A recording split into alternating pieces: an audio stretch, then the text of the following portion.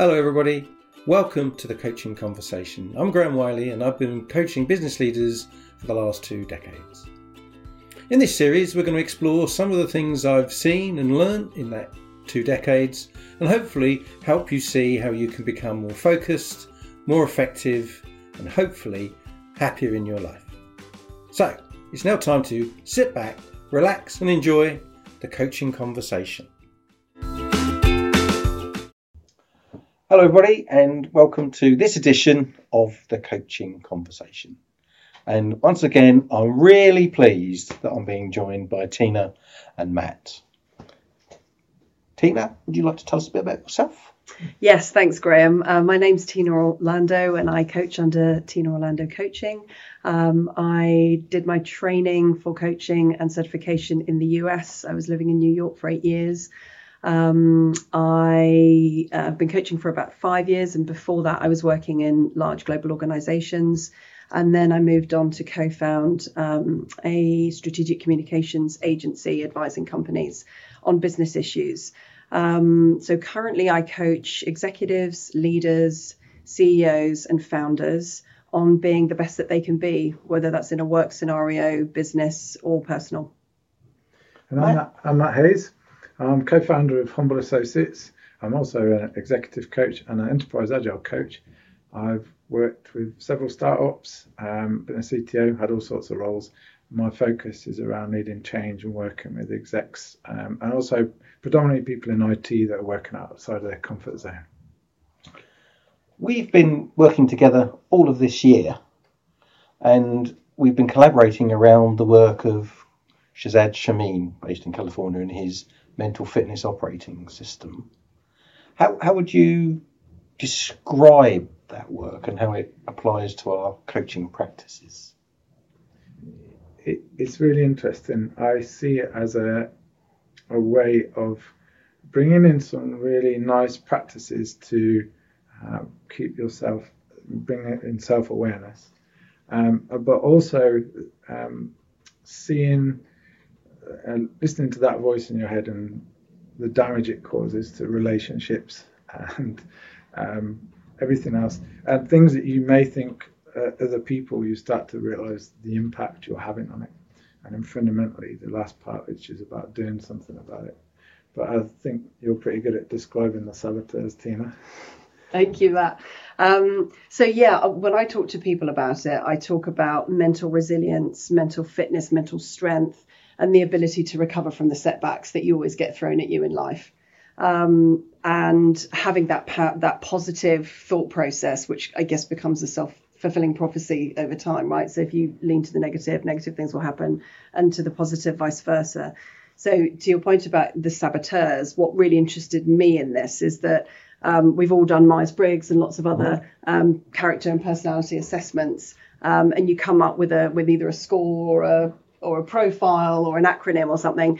And what I love about positive intelligence is that they've done factor analysis on all these different data points and brought in cognitive psychology and positive psychology. And they've come up with 9 saboteurs that have everyday names like hyperachiever, pleaser, hypervigilant, controller, all the things that we can recognize in ourselves and other people and kind of go, oh yes, it's very intuitive, it makes sense.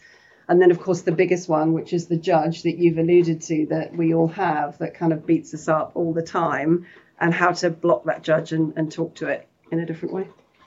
Yeah, it's very interesting because we've, as an organisation, the Executive Mindset, we've coached over 100 people through this programme just in 2021. And the effect that people have in this awareness, you mentioned self-awareness, Matt, that they realise that they're the people that are putting themselves under stress. They're the people that are actually making themselves unhappy, and that they are therefore in a position to turn that all around if they choose to. And the techniques that Shazad has proven work are just so simple. And they're a combination, as we said earlier, of so many things, whether it's mindfulness, whether it's meditation, whether it's CBT. There's a whole raft of research that he's pulled together. And then he's put it on an app, which is an absolute stroke of genius, isn't it? So every day you get reminded that you need to be thinking this way, you need to be doing this practice. It's absolutely fabulous. And so from my point of view, I've really loved seeing the transformational change that individuals have been able to bring about for themselves. And that's not a transient thing. This isn't a training course they go on and then it's gone. This is something that they can live with forever. Fantastic. What I really enjoyed about it is the diversity of its uses. I did a pilot scheme with some NHS young doctors. They're under immense stress, and immediately they learned how to apply it and get some new habits that would allow them to stop and think about what it is they're doing. But equally, I've done it with leaders. I work a lot in the agile environment, and this whole part of very difficult teams and interacting with them, and then appreciating how you're coming to that, and being able to almost just step back and see, oh, okay, this is I'm identifying how I'm responding to this, and this is a common practice for me. And then, of course, the great part for us is we're able to coach people on that and help them take things further so they can form new habits that are more congruent with the team to support them. And I think you were beginning to talk there about going beyond business and beyond the team and beyond the role. I have found, and what's struck me personally through being a student of this and through the relationship I have with some of my coachees going through it, is that actually one of the outcomes of it is increased happiness. Yeah. And I don't know any other training program that I've been on that has that as a goal, or seeks to influence that, or has that as a legitimate outcome. And yeah. it's a lovely thing to be able to bring to the executive and leadership coaching, because at the end of the day, we're all coaching humans, and we're all humans, and one of the biggest desires in life is to be happy and enjoy it more. And I love the definition that Shazad gives of happiness. It's the amount of time you don't spend feeling negative. So the amount of time you don't spend being beaten up by your saboteurs, as opposed to walking around with a grin on your face. And I just think it just absolutely summarises his operating system. It's the way in which you approach life that releases the stress, releases the pressure, and by definition makes you feel less unhappy. There's something else too. Once the saboteurs become common knowledge within a team, like a leadership team, and I've done this, they start to be able to talk about it with each other. Yeah. So it's no longer about a criticism. It's like, either I'm noticing my saboteurs, I'm avoiding a conversation with you, I'm not comfortable with where this is going, or I can comfortably say, Graham, I'm noticing your pleasers here right now.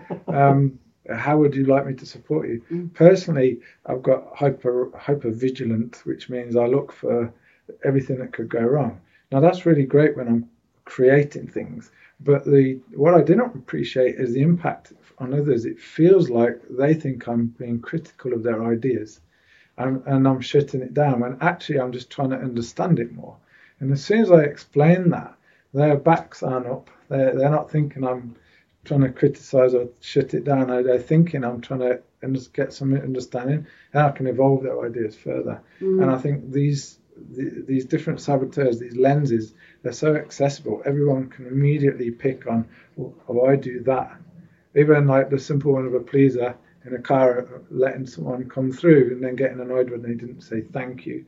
Regardless of whether you've got a pleaser in you, so many people do that and won't recognise, why is that annoying to me? Like, it's them, not me, when actually maybe I should expect not to be pleased. Exactly. Yeah.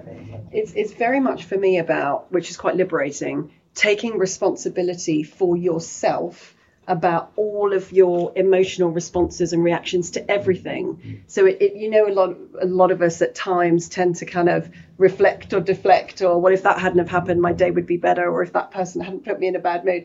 It's the kind of the relief almost, in a way, where you realize that, no, I am in control of all of this. Yeah. And actually life is going to keep throwing all this stuff at me, but it's my decision every time it happens, every hour of every day, as to how I'm going to respond and what I'm going to do as a result of it. And that's just so empowering. Yeah, one of the simplest examples of that, I find, is road rage. If someone cuts you up on the motorway, depending on how you respond will drive the outcome. You could retaliate. It's likely to end badly. You could ignore it and it'll go away. But it's your choice, isn't it? And life is like that. And what I found with Shazad's work is it's showing you that your tendency to how you will react through things is entirely predictable, and you can change it.